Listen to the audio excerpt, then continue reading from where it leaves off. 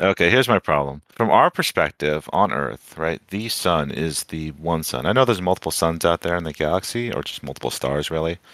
But if you go beyond the sun, you're just in the solar system again. Obviously a pedantic nitpick, but whatever.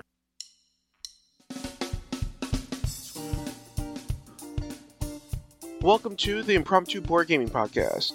Today, the panel reviews Beyond the Sun, designed by Dennis K. Chan and published by Rio Grande Games. Later in the show, we test the panel's knowledge of secondhand games, but first, let's see what everyone's been playing lately.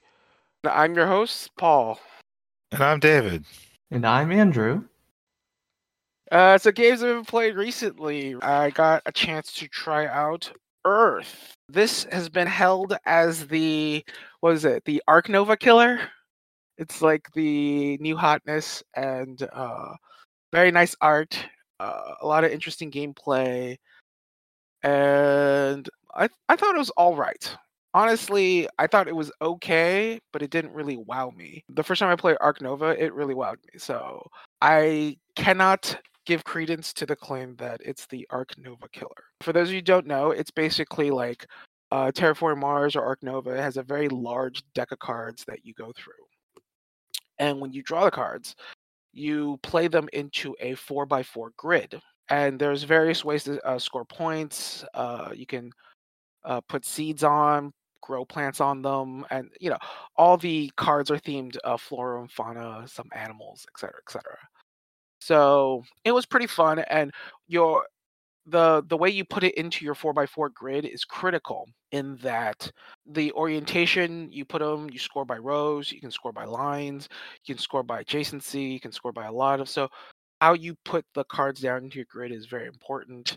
But if you fill up your entire grid, I believe that's one of the end triggers.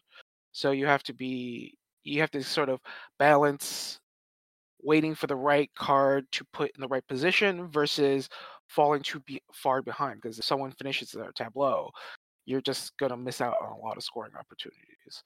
I thought it was pretty good overall, but not quite a Arc Nova killer. Have either of you guys had the chance to try out Earth? I have not. I was curious what you meant by Arc Nova killer, and that was it just like a cool game in general, or was it in that same genre? So good to know.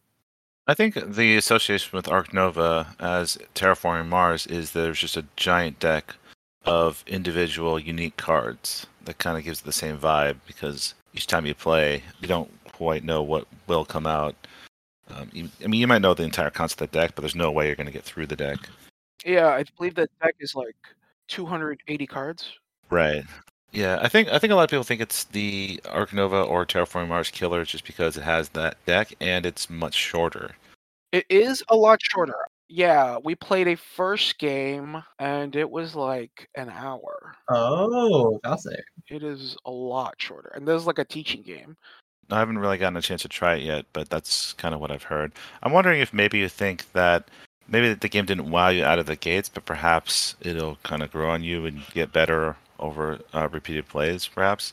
I know I really felt that way over Concordia as an example, where I thought it was good at first, but then the more I played it, the more it really impressed me.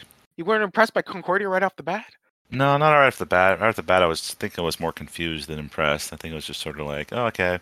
I run around. I did some stuff. I got some points. I scored pretty well. I didn't win, but I think I got it. And then, then I played more, and I realized I really needed to focus and like fine tune what I was doing, as opposed to just kind of doing everything like some kind of standard Euro game. Earth. I think it's a good game. I have to play it more to really get a sense of it. But as of now, not an Arc Nova killer, for me at least. David, what have you been playing recently? Well, recently I've been playing a lot of games online, and one of the games I've been trying to or I have been playing quite a bit is It's a Wonderful World. And this isn't a new game for me. I've played it in person before 2 or 3 times, and I really liked it. So I really wanted to play it a bunch more, and Board Game Arena is a great way to do that, especially if you're okay with playing with just random people and not with necessarily people you know. And the more I've played the game, the more I've really, really started to appreciate it. I think it's still a fantastic game, even after multiple plays. And if you don't know the game, it's a very simple drafting game where you get a hand of cards, 7 cards. You pick one, you pass the rest to your left. That means you get 6 from your right. Pick one of those, and so on. You do this simultaneously, and you show the card that you draft after everyone has picked a card. So you do kind of get to see what other people are drafting and where they're going. And that's very important because each card has something they give you, usually production, which you get at the end of the round. And then it has a little resource in the lower right corner, which you can throw away to get instead of putting the building down to try to get that production once you finish the building. And that little detail is very important because it makes cards worth stuff even if you don't want the building itself, which lends itself to the idea of hate drafting in a sense. Sometimes people won't necessarily target you, but they will take your building just because they need that resource in the corner. And if you are targeting someone for hate drafting, which is generally a legitimate strategy, it takes the sting out of that too. You're not totally hurting yourself just to stop someone else, which is bad for both of you. Instead, you can make use of the cards you're given in a lot more ways. So yeah, I've been having a lot of fun with it. But there are two even more interesting things I wanted to point out about the game that I think is really unique to this game. And one thing is that it's not quite Ark Nova or Earth, as we've mentioned. There's a huge deck of cards, but the cards aren't unique. There's I don't know, some cards are less than others, but there's at least 2 copies of each card, and some have 4 or 5. But it is a huge stack, and as you play, you don't get through all the cards. And this is important because unlike other drafting games like Seven Wonders, there aren't specific cards for each round. Like in Seven Wonders, you have the round 1 cards, the round 2 cards, and the round 3 cards, and they generally get stronger. And the last round is generally all scoring, whereas the first round is production. In It's a Wonderful World, it's all mixed in, and you get it all the time. And that gives you an interesting situation where oftentimes you're going to be trying to build an engine towards a specific path, like let's just say yellow cards. That's an easy example. So you get yellow production, you're going to want yellow cards, and then at the end you'll score on yellow cards. But the thing is, these scoring cards, like the 1 point per yellow card cards, are just shuffled within. And there's no guarantee that you'll see them after you've started building your yellow engine. You could build this fantastic engine full of resources, but if you don't get scoring cards in the last round, then you don't get any points. So constantly you have to evaluate throughout the game. You have to kind of predict where you're going to go, and you have to prioritize scoring cards as they come up, because if you don't, there's no guarantee that you'll see them in the 4th round. And so I like that a lot. I like interesting decisions on how much you want to commit to certain scoring when you can. And then the other thing is just the kind of the difficulty of the game itself, which I found intriguing. In most games, when you play the advanced mode, like the expert mode, and you have asymmetric powers, I mean, that is part of the advanced part. Usually they'll have the base game where everyone's just kind of the same, and but in the advanced game, you'll have specific powers, and that makes it more interesting. In It's a Wonderful World, it's the exact opposite. The base game starts everyone off with individual paths, essentially, or individual powers, whereas the expert game, everyone has a generic, basic starting card. And so then you really have to build off of what you see other people doing and try to avoid that and make your own thing as you go along. It does actually make the game harder to just be exactly equal at the beginning, which I found pretty fascinating. That is really cool. And what I'm picking up from that is that it sounds like by having everyone be a sort of generic, having that same start, you're really emphasizing focusing on the draft portion of the game itself. Yes, exactly.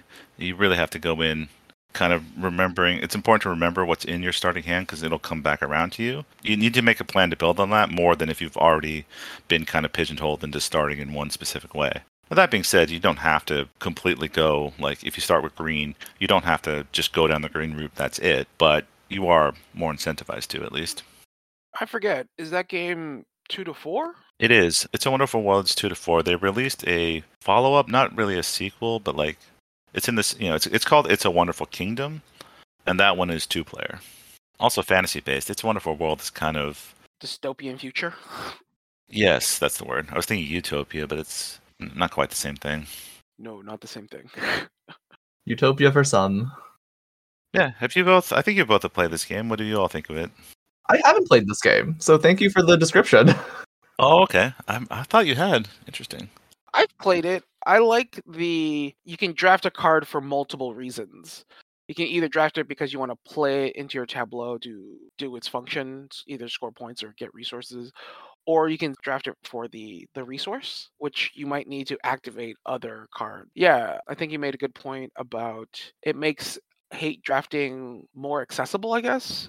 Sometimes it really does feel like, well, this card's worth 10 points to the next guy, and my best play here is only worth 5 points. So is it better for me to take the 10-point card away from someone else, or just take the 5-point card from myself?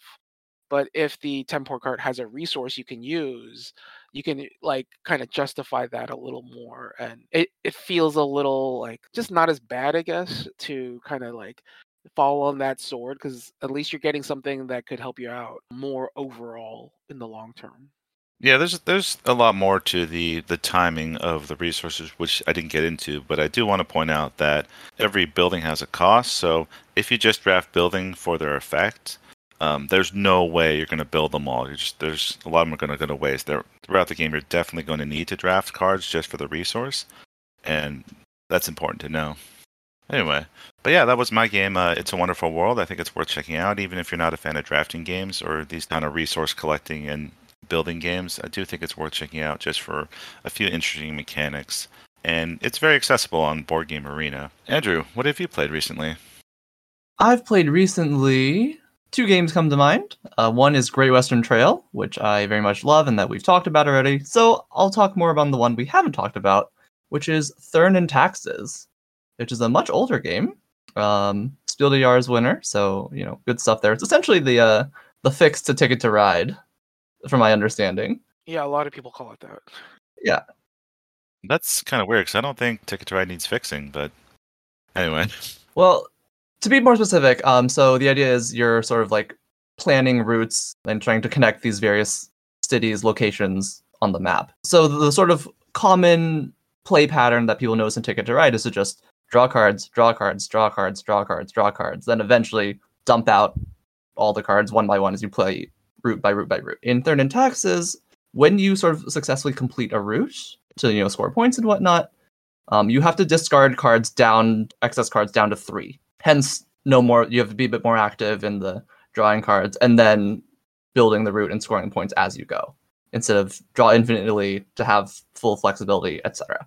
Yeah, so I played it like once or twice before a couple years back, had a good time, was intrigued by it, and then more recently played it these last couple weeks and was like, oh, this is still solid. This is still interesting. And so part of the way, one of the endgame conditions is when you successfully complete a route, you sort of deposit these houses along the way. You're setting up postal office or something, I don't know. But the way you do it, there's different areas on the map with different colors. So when you successfully complete a route, you either put one house in each different colored area you were in, or you place all the houses of one color area. And because of that, there's just sort of like built-in inefficiencies along as you go. It's not always easy to get everything you want. It just makes for a fascinating little juggle. And because you can score, there are different ways to score points. There are a couple different sort of strategies and play patterns you can go as well. And it's just simple and surprisingly fascinating. Yeah, I remember playing this game a while ago. I thought it was going to be very similar to Ticket to Ride, and then like once you play the game, you realize, oh wait, hoarding cards is not necessarily a good thing, and more like you need the specific cards, not just more of a color or whatever, or like in Ticket to Ride, and it's more precise, and they're more agonizing decisions as far as, do I just want to dump this now and take it now, or do I want to take the risk of trying to make the route longer and there are just a lot of various scoring conditions that play into that, and they change over time. Like the judgments you make in the early game are pretty significantly different from the judgments you make in the mid to late game, and I thought that was a really interesting balance for the game. Like again, the decision making in it is not obvious, and I always really like that. I just want to say that this game is Euro to the core. It did win the Spiel des Jahres. Yeah, but I'm more to the point. Like, if you like theme, if setting in your game, this game is not for you. There is no theme. It's like it's the post office or something. It is dry as hell. It's based on the Postal Service. Why you gotta hate on the post office? I'm just saying, if you need some kind, this game makes Ticket to Ride look like a full-on train simulator. This game makes Ticket to Ride look like a full-on train simulator. That's right. I feel like I know how to operate a train company from playing Ticket to Ride based on this game, operating a postal service or whatever the theme is. That's such a weird comparison because you're comparing a not with a not. Like you're comparing two negative. It's kind of, I'm comparing a not to a not more in this case. Does that analogy work? That's Way more not. okay, I guess. I think you got the point. No, this game is still fun though. I've been a long time. It's one of those games that feels like perhaps after playing it X number of times you'll be done with it because you'll have figured it out. But it's not that simple. There's still enough variance, even if you do feel like you figured it out, which I kind of feel like I have. But I'm not like done with it. I can still play it and have a good time. There's still interesting decisions to make, every time. And occasionally you will get screwed by luck, but it's not usually that bad. Which game do you find harder to figure out? Thorns and Taxes or Ticket to Ride? Thorns and Taxes. Okay. Ticket to Ride, it depends if how well you're willing to go through the route deck and know where all the routes are. If you're willing to do that, the game gets a lot more predictable for a Ticket to Ride. In Thorns and Taxes, you make your own routes, so there are obviously more optimal routes based on what you're doing. Because you either want to go through as many countries as possible in just one spot, or you want to load up in one country because those are the ways you can drop the houses. But yeah, I think that's all I need to say about it. It's still a good game, just dry as hell. Maybe it's just unmoist. Unmoist. That way you get double negative it, and then it doesn't come off quite as bad. Wow, that's the. What? I mean, Andrew was even unsure of the theme describing it. So The Postal Service gets no respect. I was trying to tell you what it was. It's about the postal. I believe it's based upon the postal service that was going on in part of the land that would now become modern day Germany in like the 1800s. yeah, that's the theme. Yeah, That's the theme. well, the Pony Express gets all the glory. Well, the U.S. landmass wise is much bigger than Germany, so Yeah. today we're going to be reviewing Beyond the Sun. This has been a pretty popular game lately, and I played it recently. I feel like it still holds up. This is Beyond the Sun, designed by Dennis K. Chan, published by Rio Grande Games in 2020 for 2 to 4 players. Did you win your most recent play? I did win my most recent play. Oh, maybe that's why it holds up. I taught it to Brad and Mulan and Amanda.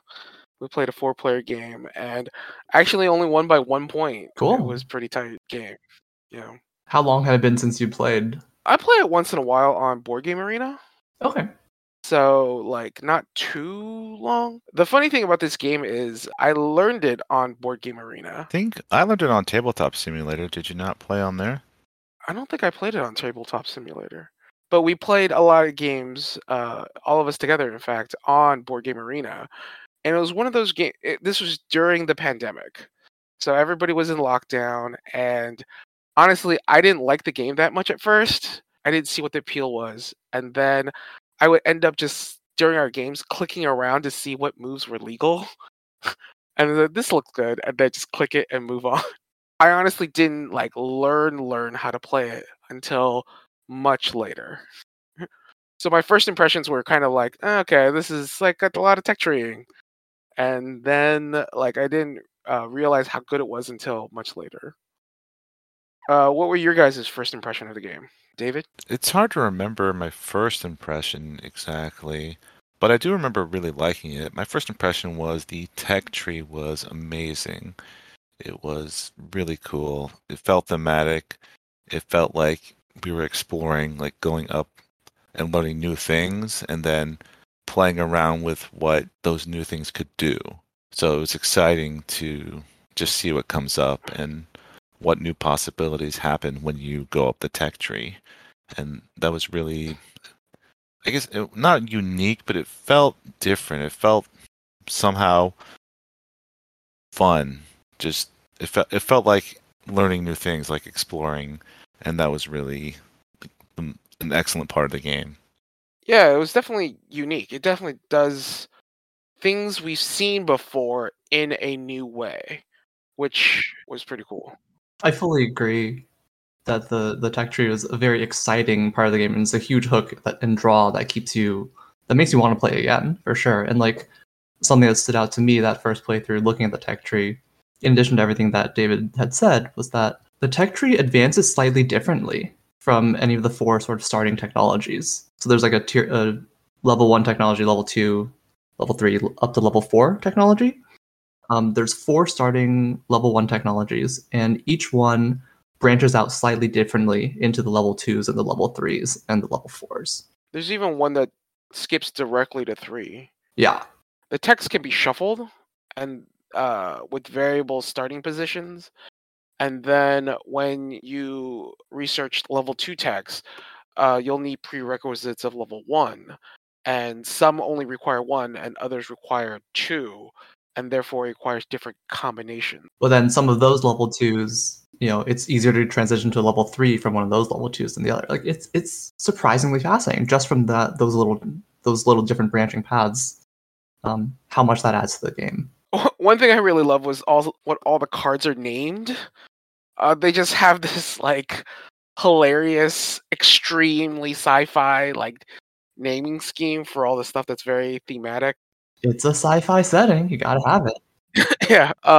Hyper Data Hub was one of Hyper Data Vault or something was one of the cards. I was like, oh, this is hilarious. We've got spaceships and space travel and technology. It's got to be cool. Big words galore. They did do an excellent job of making the mechanics of each of the texts thematic with the name. I really appreciated that. So another thing about the game is it also has a exploration board, which is a basic map board of space where each player will have ships, and those ships can basically explore various places. And it's a simple area majority. And whoever has them area majority generally gets production discs out and may have special powers when you are the majority holder. Now, if you look at the game, it's very interesting in that the tech tree board is much larger than the exploration board. So already by sort of the size and shape of each board, they're telling you which part is more important and which part most of your attention is going to need to be, and which part is really where the game plays at. And I really admired that about the design as well. An interesting point that I didn't think of, because you're definitely right in that the tech tree, as we've all said, is like very engaging and eye-catching and fun. And indeed, like part of the fun of the tech tree is opening up and unlocking new action spaces for you to do. But in terms of like actually like getting points and winning the game, almost everything gets you points, and that includes both researching the new technologies as well as sort of colonizing and gaining control of the various locations on the exploration board. It gives players something else to think about and fight over as far as managing your production, which is a really big thing in this game. There's definitely been plenty of games where I got stalled out because I can't keep increasing my population, or I can't produce enough ore. I keep wanting to call it space coal. Whenever I look at it, I always think space coal. I'm like, no, that's not the right name. It's ore.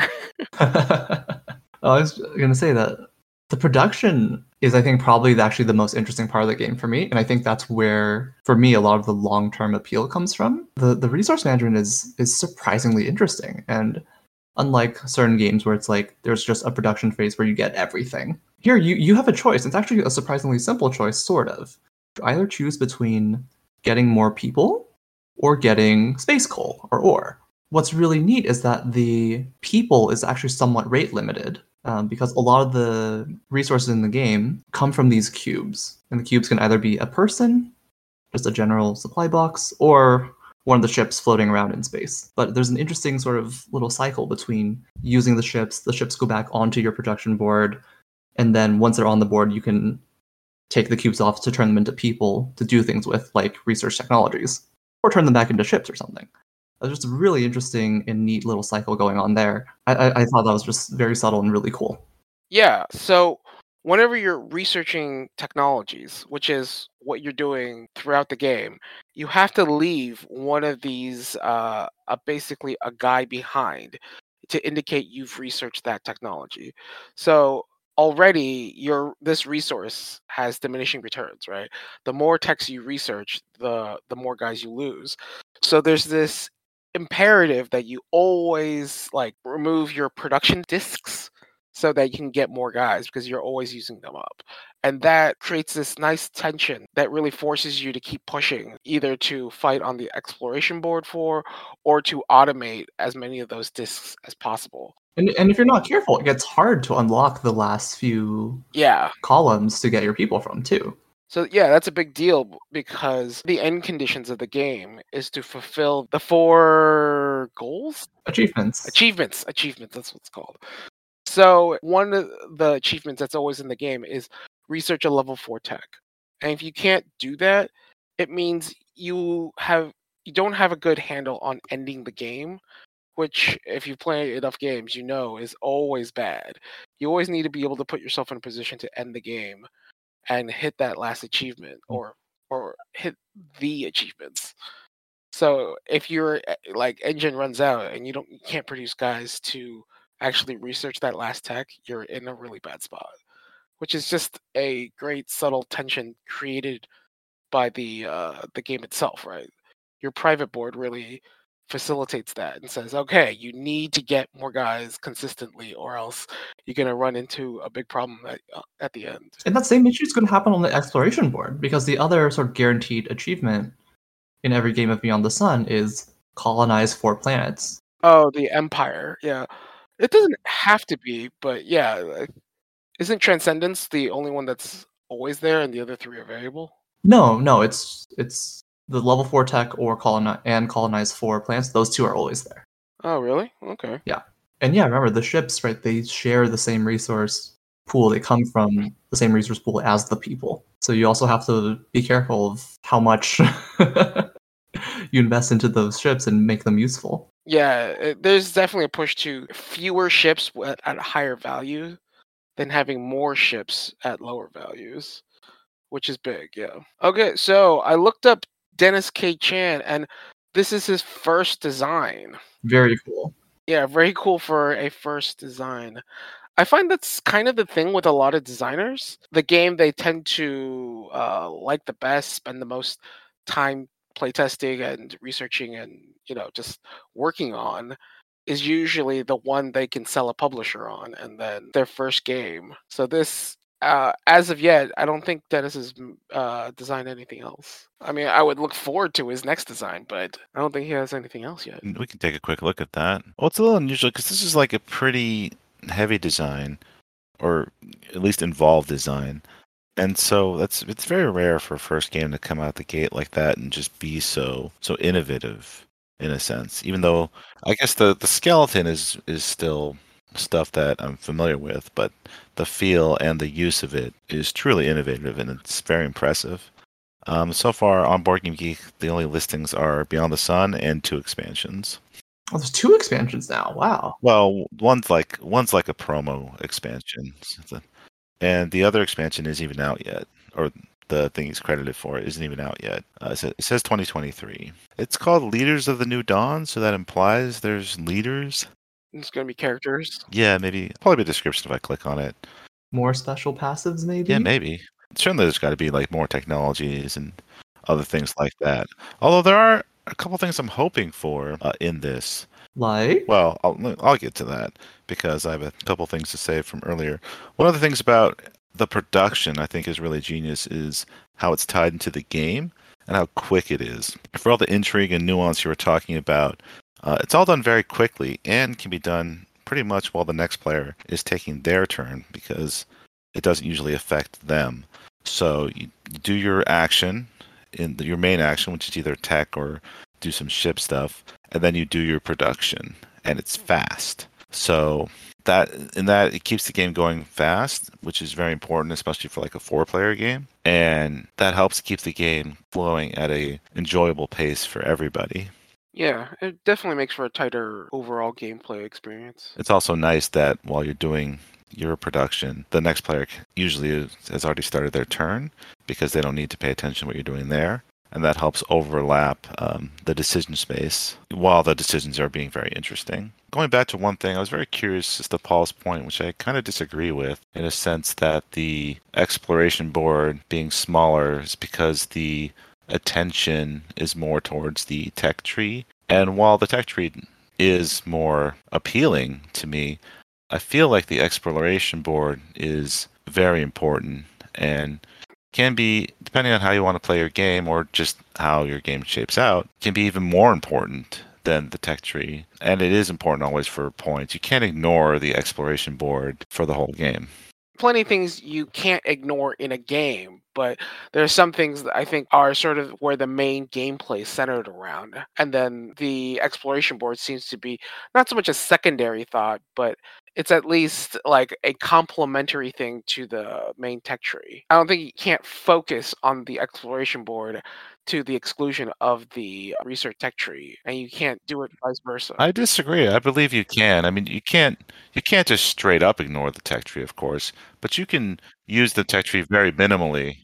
Well, but you can say the same in reverse. You can use the exploration board very minimally. I mean, the fact that you already have a caveat for your statement already indicates it's not exactly true, right? No, but that wasn't the point. The point is I'm saying, because you were saying the tech tree is bigger and More prominent. more prominent, and therefore the focus of the game is there, whereas the exploration board is on the side. I'm saying that that's not necessarily the case. And it actually leads into my criticism of it. And I felt like you did say like the exploration board is kind of secondary or kind of an afterthought. I don't think it's an afterthought. I think it is secondary to the tech tree. Yeah, I feel it's an afterthought in kind of the design. I feel like the exploration board is actually not that well done, like comparatively at least. It's not bad, but it just felt dull.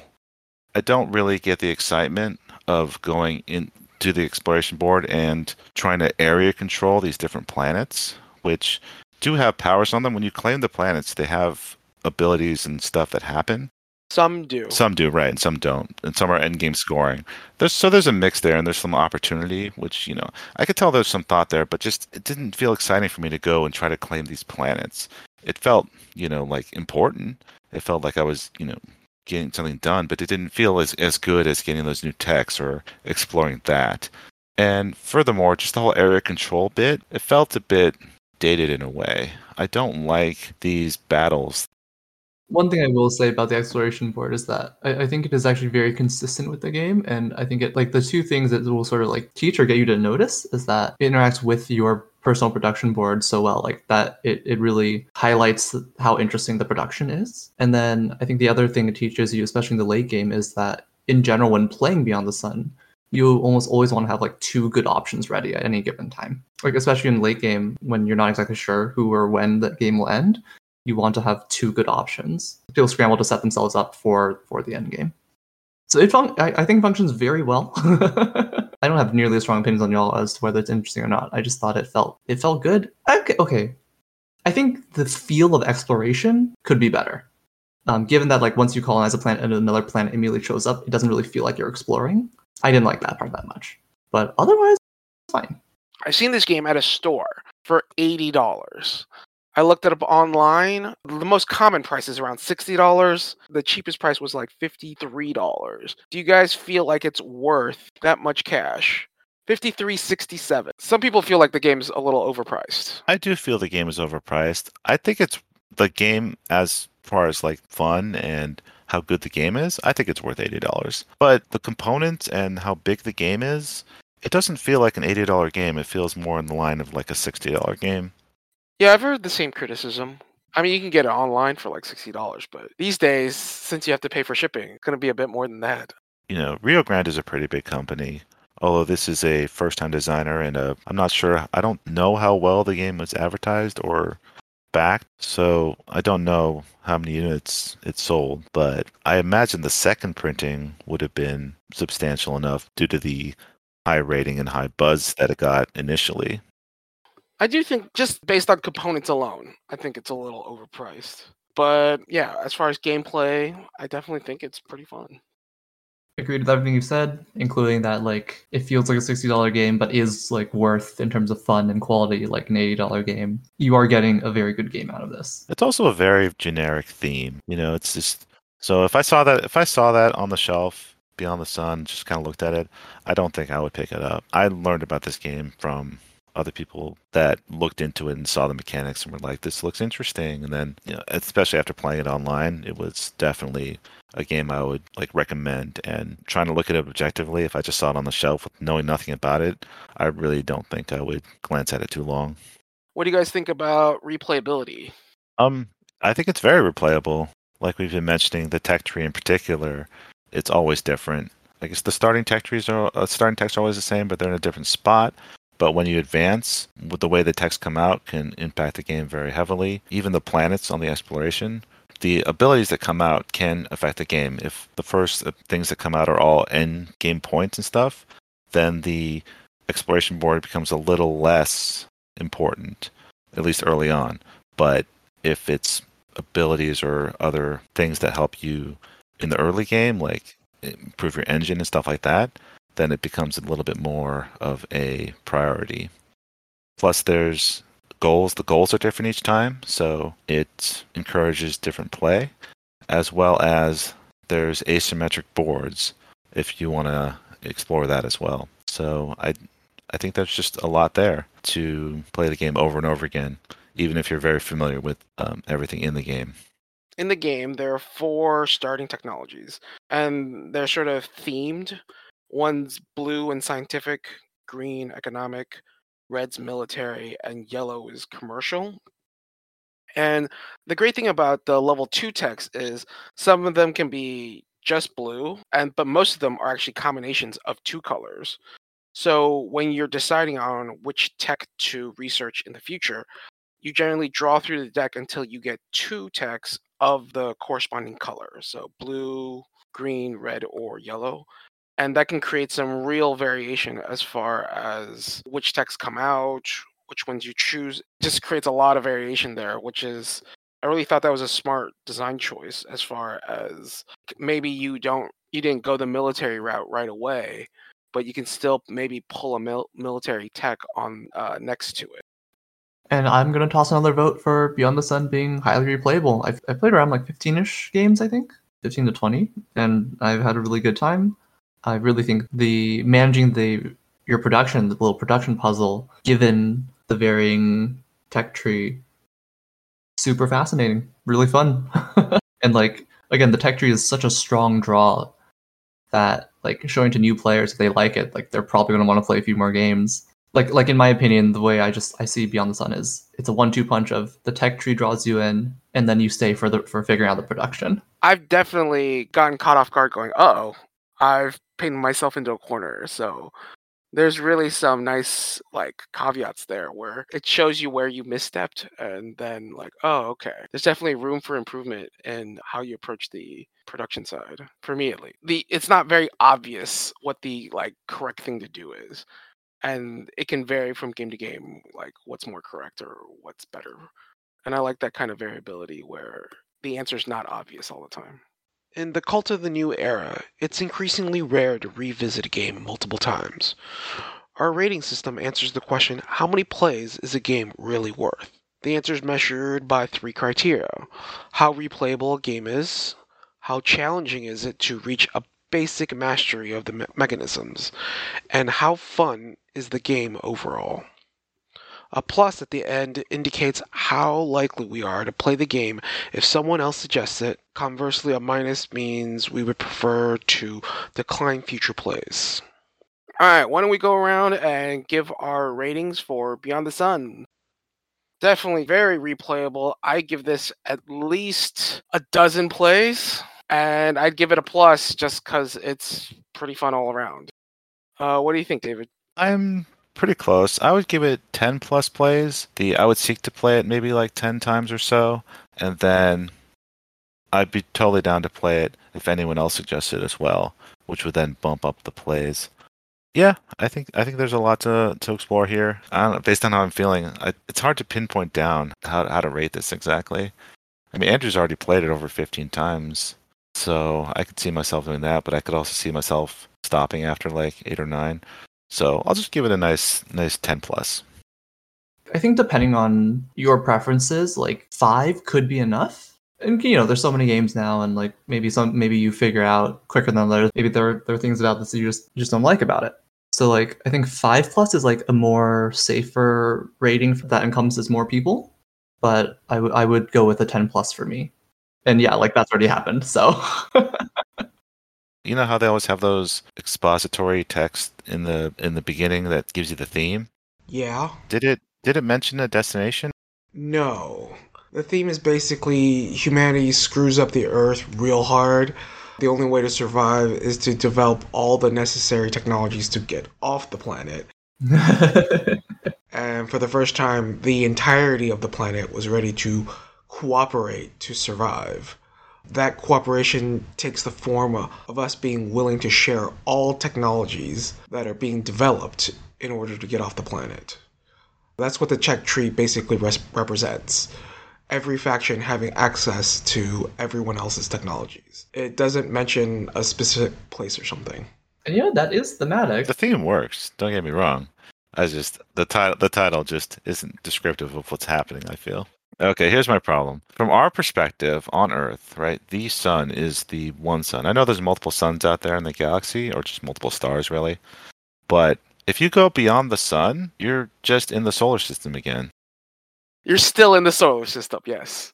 I think you're taking a bit of a literal approach to the name of the game. I am, yes. A little too literal, man. I think it's obviously a pedantic nitpick, but whatever. Alright, so those are our thoughts on Beyond the Sun. Next, we'll probably go into the game show. So today's game show, we're going to be doing a variation on Higher or Lower. Board games based on their eBay price buy it now rating. So what's the price listed on eBay for the buy it now for the game? Now I'm going to tell you guys right now, all the games are used. None of them are new, so they will all be below MSRP. Well, so we're kind of at the mercy of whatever the seller thinks the thing is worth. Right. That's fun. This is great. Okay. Okay, well, hold on. I have an eBay account. Oh. I can just put these games on sale real quick. Obviously, that will be illegal. David. That is not in the spirit of things, David. Maybe. Well, yeah. No, well, but yeah. If Andrew gets ahead, I need some advantages. It's in the spirit of winning. Okay. So we're going to start this off. Our seed game today, we'll do Beyond the Sun.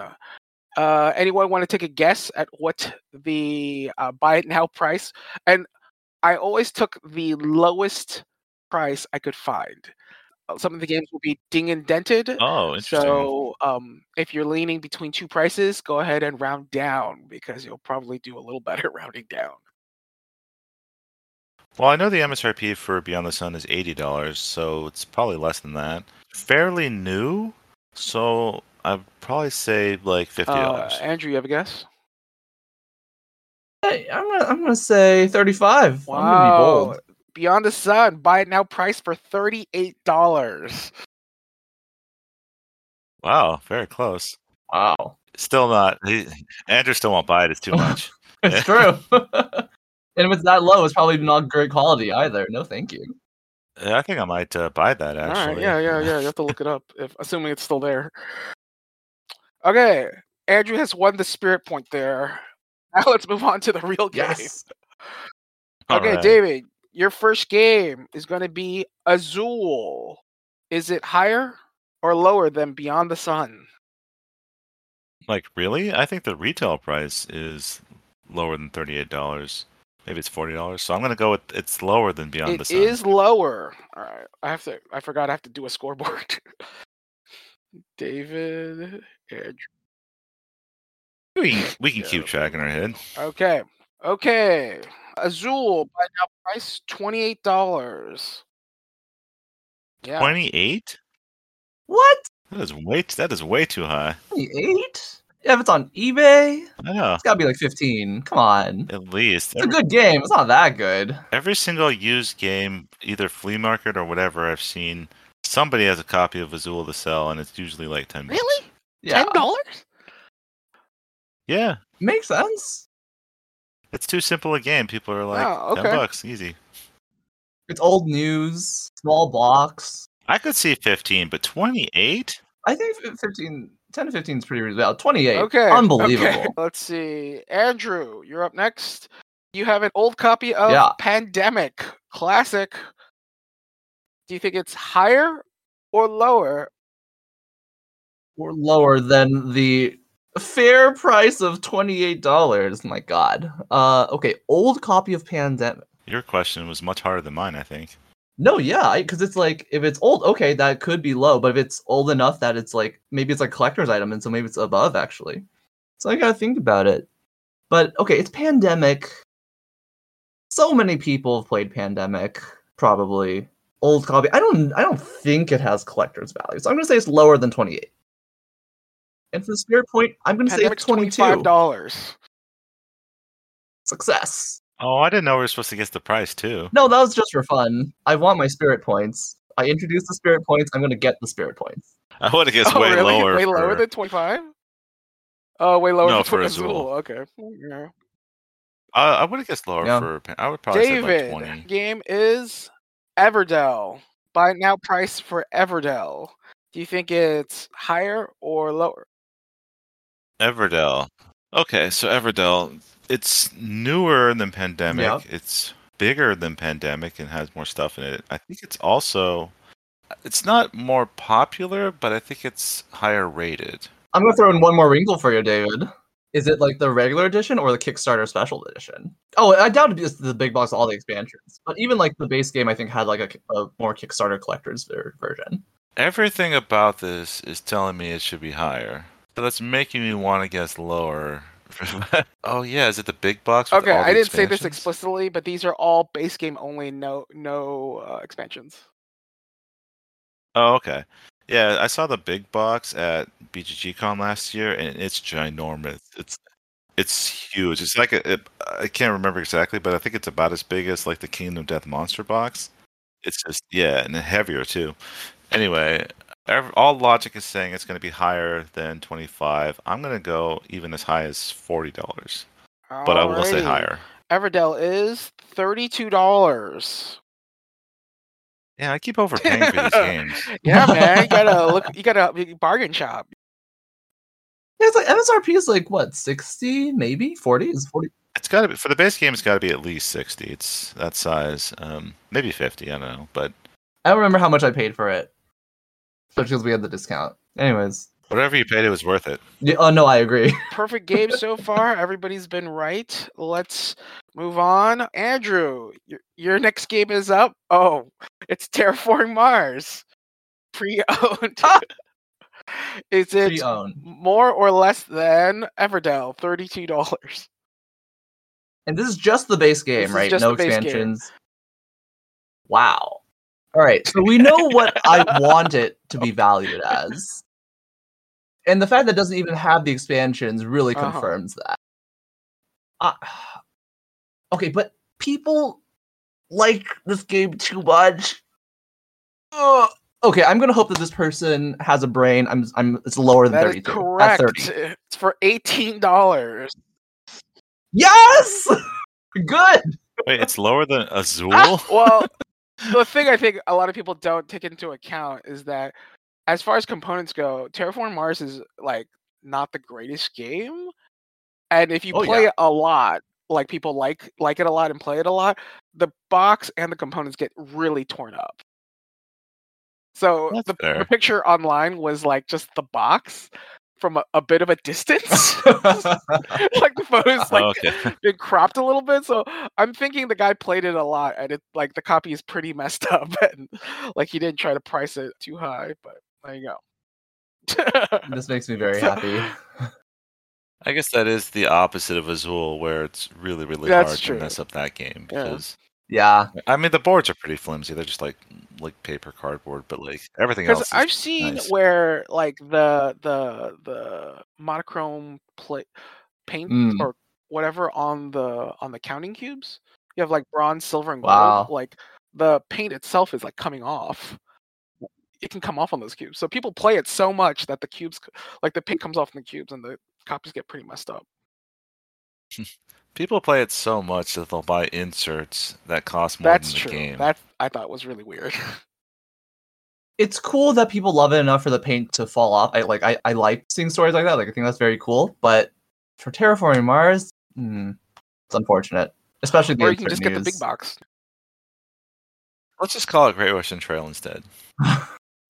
No, David, don't do that to me. Okay, David, the score is 2-2. It's going to be It is. Terraforming Mars, the Ares expedition. Can you handle it? Wow. That's it. Higher can. or lower? Wow, that's weird because it's much newer. That's the thing. Yeah. But it's much less components. However, it's probably not as beat up. I feel like a lot of people played this game and either really liked it or didn't like it. And thus, if you really liked it, you wouldn't be selling it. Maybe you have an extra copy or something, but that leads even more credence to that it's in good condition. So, I'd have to imagine it's higher than $18. So I'm going to go with that. Final answer. It is $20. Oh, it's $20. Well, I was going to say higher than that. I was going to say 25, but once again, I've overpaid. Yeah. I was also going to say 25. Funnily enough. And I could save a lot of money if I just bargain hunted All a right, little better. Andrew, back to you. We have the classic Catan. What is the eBay buy it now price of Catan? Is it more or less than $20? Huh. I'm going to sorry, say it's less. $25. Insane! I think you didn't look hard enough because you said you take the lowest out of all the ones you found, and you got to be able You to think find so? it for less I than don't know. $20. I know. Very likely. I mean, Like, it's old, it's well known. well, the well-known part is the Yeah. reason why I think it might be higher. Yeah, It could be high, sure. yeah, it's definitely ubiquitous. There's quite a lot of them. Like quality, because of the age, the quality could vary a lot too. No, so it goes. If it were like the newest edition in Shrink or something, I could see it 25 No, I would agree with that. But I feel like the odds of that are low. on eBay. Yeah, Yeah. Anyways, all right. Well, 25. I kind of had a feeling that one was a bit of a trick. The first disparity. The first disparity. David, back to Okay. you. A copy of Wingspan. Is it higher or lower than Catan?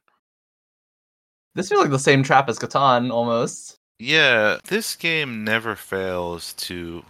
Well, I don't know about recently, but since it came out in 2019, all the way to at least 2022, it's never failed to sell out like very quickly. Granted, I mean, it's just that's for like a few copies, but they go almost instantly. Recently, though, there's been a couple copies that have sat for a bit, so perhaps the shine has gone It's off a reached little its natural bit. equilibrium point. Yeah, it's finally reached its I don't know what to call it when it just starts fading just because it naturally It'd be happens like to all saturation products. point. Yeah, that's it. Saturation point. So I'm tempted to go lower, but it's higher. Higher is where the trap would be. It feels like it's so popular it would naturally be higher. But maybe it's sold by the same guy that sold Terraforming Mars. And what if Paul did the funny thing of making these two the same price? Oh yeah. Can I All guess right. equal? I guarantee it's not the same price. He definitely didn't do that, but like This game is actually easier to beat up than Terraforming Mars. It's got the same cards. I don't remember the cards being better quality or anything. Okay. Yeah, the birdhouse gets incredibly wrecked very quickly, and the cards are used a lot, so they'll get wrecked as well. The eggs though are nice. Can't really wreck those. Yeah, eggs aren't going anywhere. So I'll go with my gut. Think that it's not a trap, and I'll say it's higher, and I'll go for $28 because I want to say The actual 35. price is $35. Ha! Wow. Well, I guess I'm not buying Wingspan. I finally get it right, and I'm just like, I know how to play just this for game. future accounting, if something's like the same price, I would list that as one of your options at the very beginning of the game. I wouldn't go higher or lower. Oh, but this was the same price, so you're just wrong. No, But it would be funny, but I would list it as a possibility right at the beginning of the game before we started. Okay, so if there's an option that's weird at the very beginning, we know Back it's to one of them. Andrew. Okay, your game is Ark Nova. Right, so I still haven't played Ark Nova yet. New game, but on the more expensive side, but old. There was a deindented version for around $35 being sold at a store. eBay, depending on the stuff, it's like $70 MSRP, right? Something like that. I'm sorry, did you say Ark Nova's old? Did I say Ark Nova's old? I thought you said old. 2021? He hasn't played it. Oh. I think it's 2022.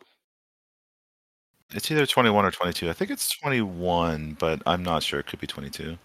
Compared to 35? I'm gonna say it's above. Higher? I'd say it's around Actual 40. price? $45. Dang. I was gonna say 45, but no one's All gonna right, believe fellas, you guys are 1 point apart. David with 4, Andrew with 3. Cool. See, David, you never needed to look things up on eBay. I do feel that mine were a little easier than yours, though. Overall, Wingspan was kind of tough, but I thought they were about appropriate. It's all reasonable. You guys are in for the final question? Let's do it. yeah, All right. let's do it. Oh, do we have a camera function on this? You guys want to turn on your cameras? Fancy? Oh, is my camera not What the on? hell? Oh, there it goes. Okay. Oh, that's okay. We'll make it work. No, there it is. This is great audio content. David's shy, and that's okay. I don't have a camera. You don't have a hooked up camera right now. hooked up. Oh, okay. I don't. No. Well, Fine, no one fine, told me I fine. needed The one. last game we're going to do is A Wonderful World. I just looked this up for you guys. Andrew, why do you write down your answer so that you're committed to it? And then we'll have David go Okay. first. That way, So then I can say you're both committed. So you'll be guessing the actual price found on eBay. Wow, and I have no idea. Okay. Okay, so yeah, David said it's a drafting game, so it seems like entirely card based. Probably. It does It is. have some components. This is on the newer side, I think. yes, it is. I can tell you what's there. It came out like 2020, It's, 2020, 2019. 2019. It's a whole bunch of cards. Little player boards. Same quality as like Terraforming Mars, but slightly smaller. 6 or 7 of them, something like that. And then there's a board in the middle and a whole bunch of cubes. About There's the a same few number as tokens, Pandemic, too. I guess. Okay, so write down your Yeah. answer so you're committed to it.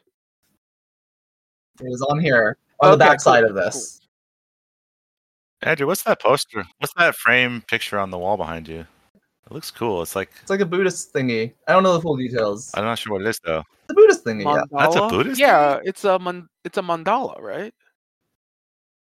Probably. That sounds right. I'll look it up. I'll look it up later. I just wanted to add to the audio content. Cool. stuff. This is visual thing you can't see. I'm not going to describe it to you, but it's Buddhisty and cool. Yeah. I want to talk about it, yeah. It's very colorful. And possibly mandala, but maybe not. Yeah. Okay, so I love whoever it. gets the closest to the actual price will score, what, 10,000 points? How about just 2? Sounds about right, yeah. I will be the winner. Okay, Dude, David, okay. no camera, David will go first. I'm in my no camera sense, I'm gonna do what I feel is a low ball, but I'm gonna go with $22. Andrew. I have written down. It's backwards, but that's supposed to be a 27. The actual 27. price, buy it now price, is $25. Andrew is $2 Wow. away. Dave is $3 away. And Andrew wins. Incredible. Congratulations! I think you won by 9,999 points. That sounds correct. That is how the math works out. Yes. Good game. Woo! All right, good game, guys. If you're listening on YouTube, please like, comment, and subscribe. If you want to continue the conversation with us, you can do that at our Board Game Geek Guild Impromptu Board Gaming Podcast, guild number 4233. Or if you have any questions, comments, or suggestions for the show, please email us at impromptuboardgamingpodcast@gmail.com. That's all one word, impromptuboardgamingpodcast@gmail.com. Thanks for listening, and we'll catch you guys next time.